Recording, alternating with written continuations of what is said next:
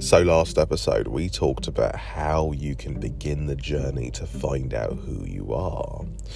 Because if you don't find out who you are, then how can you ever expect to be somebody for somebody else if you don't know who that person is? See, listen really, really closely. That work that we started, the work that I told you to begin, it will only take you in a place that will skyrocket what it is you want. It'll give you clarity into who you want, what you want, and where you're going.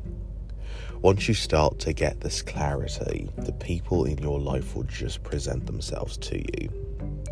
See, when you're dating, there are a couple of things that you need to remember. Never lose sight of your core values. Sit down, make a list of the things that are extremely important to you. The things that you know in a relationship you are unwilling to compromise for. Those are your core values.